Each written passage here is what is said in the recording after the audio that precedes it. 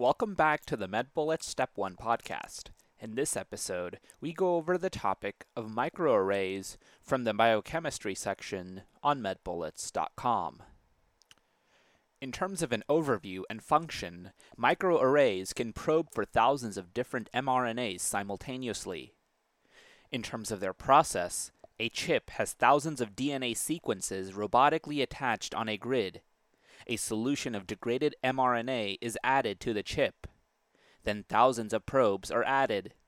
A computer analyzes the degree of binding to various regions of the chip. In terms of its clinical use, they are used to analyze cancer cell gene expression. They can determine the probability of becoming malignant based on population comparison studies. They can be used to guide therapy. Okay, so now that we've gone over the major points about this topic, let's go over one question to apply the information and get a sense of how this topic has been tested on past exams. A 5-year-old patient presents to the pediatrician's office with fatigue and swollen lymph nodes. Extensive workup reveals a diagnosis of acute lymphoblastic leukemia. In an effort to better tailor the patient's treatments, thousands of genes are arranged on a chip and a probe is made from the patient's DNA. This probe is then hybridized to the chip in order to measure the gene expression of thousands of genes. The technology used to investigate this patient's gene expression profile is the best for detecting which of the following types of genetic abnormalities. 1. Large-scale chromosomal deletions. 2. Frameshift mutations. 3. Single nucleotide polymorphisms. 4. Trisomies. Or 5. Chromosomal translocations.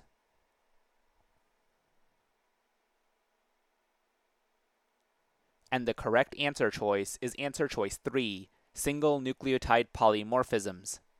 Microarrays use thousands of nucleic acid sequences to detect relative hybridization to a DNA or RNA probe. This technology can be used to detect single nucleotide polymorphisms and has clinical applications in genotyping, clinical genetic testing, and for this patient, analyzing the genetic profile of cancer. Remember, microarrays are used to profile the gene expression of thousands of genes at once. The genes of interest are arranged on a chip in a grid. A probe is made from a DNA or RNA sequence of interest and is hybridized to the chip. The relative amount of the binding between the probe and the chip gives information about the strength of gene expression. For profiling the genetics of cancer, thousands of genes of interest are on the chip and the probe is the patient's DNA and RNA. Microarrays can also be used to detect copy number variations. Let's now review the incorrect answer choices. Answer choice 1. Large-scale chromosomal deletions are better seen through karyotyping for larger deletions and fluorescence in situ hybridization for smaller deletions. Answer choice 2. Frameshift mutations are better detected using PCR and genetic sequencing to identify the insertion or deletion. Answer choice 4. Trisomies are best detected using karyotyping where metaphase chromosomes are stained and arranged in order. And finally, answer choice 5, chromosomal translocations are best detected via fluorescence in situ hybridization or FISH. During the procedure, fluorescence would be detected outside the original chromosome. In summary, microarrays use thousands of nucleic acid sequences to detect relative hybridization to a DNA or RNA probe. The technology can be used to detect single nucleotide polymorphisms and copy number variations. And that's all for this review about microarrays. Hopefully that was helpful. This is the MedBullets Step 1 podcast, a daily audio review session by MedBullets, the free learning and collaboration community for medical student education.